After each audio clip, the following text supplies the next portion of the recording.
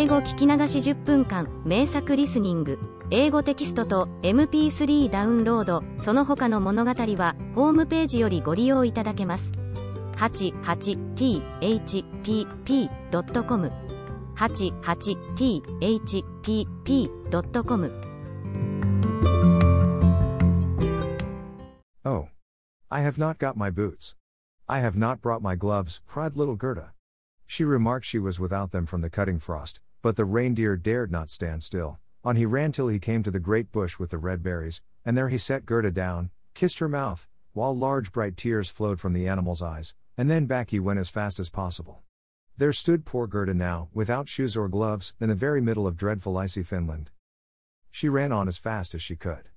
There then came a whole regiment of snowflakes, but they did not fall from above, and they were quite bright and shining from the aurora borealis. The flakes ran along the ground, and the nearer they came the larger they grew.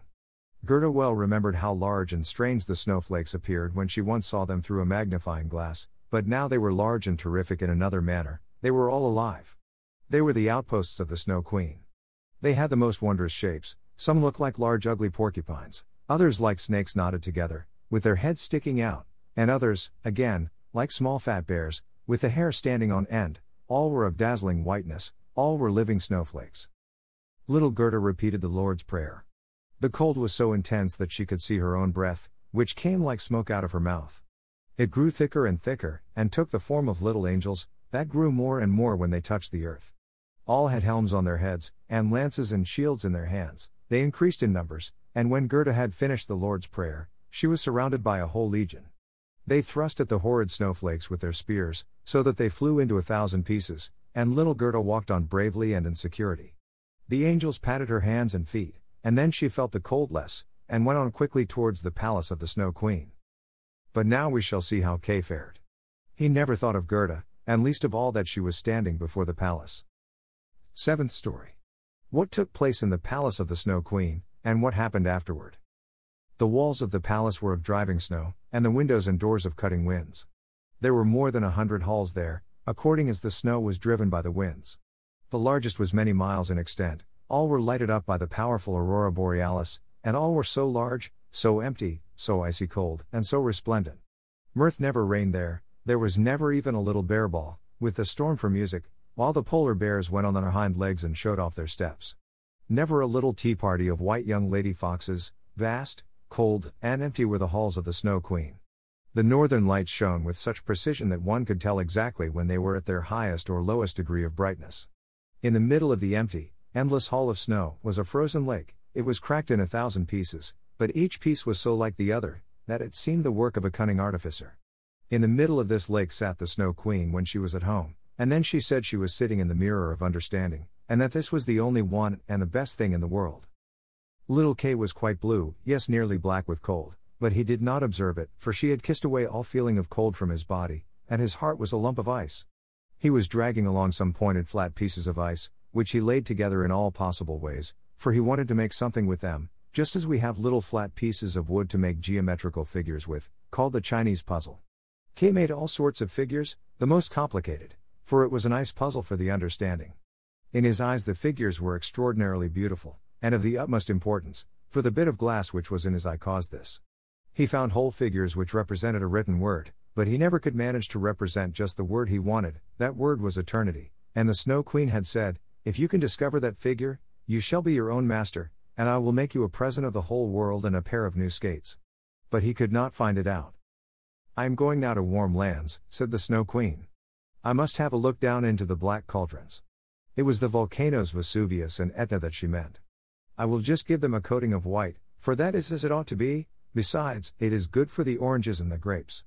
And then away she flew, and Kay sat quite alone in the empty halls of ice that were miles long, and looked at the blocks of ice, and thought till his skull was almost cracked. There he sat quite benumbed and motionless. One would have imagined he was frozen to death. Suddenly little Gerda stepped through the great portal into the palace. The gate was formed of cutting winds, but Gerda repeated her evening prayer, and the winds were laid as though they slept, and the little maiden entered the vast, empty, cold halls. There she beheld Kay. She recognized him, flew to embrace him, and cried out, her arms firmly holding him the while, "Kay, sweet little Kay! Have I then found you at last?" But he sat quite still, benumbed and cold. Then little Gerda shed burning tears, and they fell on his bosom, they penetrated to his heart, they thawed the lumps of ice, and consumed the splinters of the looking-glass. He looked at her, and she sang the hymn. The rose in the valley is blooming so sweet, and angels descend there the children to greet.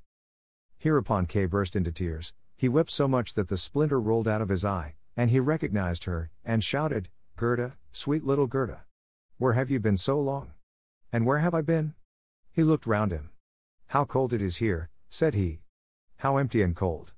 And he held fast by Gerda, who laughed and wept for joy. It was so beautiful, that even the blocks of ice danced about for joy, and when they were tired and laid themselves down, they formed exactly the letters which the Snow Queen had told him to find out, so now he was his own master, and he would have the whole world and a pair of new skates into the bargain. Gerda kissed his cheeks, and they grew quite blooming, she kissed his eyes, and they shone like her own, she kissed his hands and feet, and he was again well and merry. The Snow Queen might come back as soon as she liked, there stood his discharge written in resplendent masses of ice. They took each other by the hand, and wandered forth out of the large hall, they talked of their old grandmother and of the roses upon the roof, and wherever they went, the wind ceased raging, and the sun burst forth. And when they reached the bush with the red berries, they found the reindeer waiting for them. He had brought another, a young one, with him, whose udder was filled with milk, which he gave to the little ones, and kissed their lips. They then carried Kay and Gerda, first to the Finland woman, where they warmed themselves in the warm room, and learned what they were to do on their journey home, and they went to the Lapland woman, who made some new clothes for them and repaired their sledges. The reindeer and the young hind leapt along beside them, and accompanied them to the boundary of the country. Here the first vegetation peeped forth, here Kay and Gerda took leave of the Lapland woman. "Farewell! Farewell!" they all said. And the first green buds appeared, the first little birds began to cheer up, and out of the wood came, riding on a magnificent horse, which Gerda knew, it was one of the leaders in the golden carriage, a young damsel with a bright red cap on her head, and armed with pistols. It was the little robber maiden, who, tired of being at home, had determined to make a journey to the north, and afterwards in another direction, if that did not please her. She recognized Gerda immediately, and Gerda knew her too. It was a joyful meeting. "You are a fine fellow for tramping about," said she to little Kay. "I should like to know, faith, if you deserve that one should run from one end of the world to the other for your sake?" But Gerda patted her cheeks, and inquired for the prince and princess. "They are gone abroad," said the other. "But the raven?" asked little Gerda. "Oh, the raven is dead," she answered. "His tame sweetheart is a widow, and wears a bit of black worsted round her leg, she laments most piteously, but it's all mere talk and stuff. Now tell me what you've been doing and how you managed to catch him." And Gerda and Kay both told their story. "And Schnipp Schnapp Schnurr Basseler," said the robber maiden, and she took the hands of each, and promised that if she should some day pass through the town where they lived, she would come and visit them, and then away she rode. Kay and Gerda took each other's hand, it was lovely spring weather, with abundance of flowers and of verdure. The church bells rang, and the children recognized the high towers, and the large town, it was that in which they dwelt. They entered and hastened up to their grandmother's room, where everything was standing as formerly. The clock said tick, tack, and the finger moved round, but as they entered, they remarked that they were now grown up. The roses on the leads hung blooming in at the open window, there stood the little children's chairs, and Kay and Gerda sat down on them, holding each other by the hand. They both had forgotten the cold empty splendor of the Snow Queen, as though it had been a dream. The grandmother sat in the bright sunshine, and read aloud from the Bible, "Unless ye become as little children, ye cannot enter the kingdom of heaven." And Kay and Gerda looked in each other's eyes, and all at once they understood the old hymn. "The rose in the valley is blooming so sweet, and angels descend there the children to greet."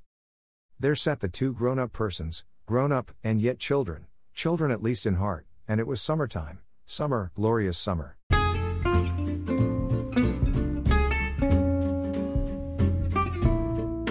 Audiobook, Japanese Dream by Hidemi Woods, on sale at online stores or apps.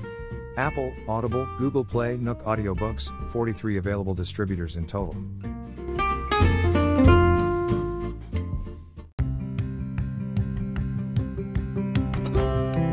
英語聞き流し10分間、名作リスニング。英語テキストと MP3 ダウンロード、その他の物語は、ホームページよりご利用いただけます。88thpp.com 88thpp.com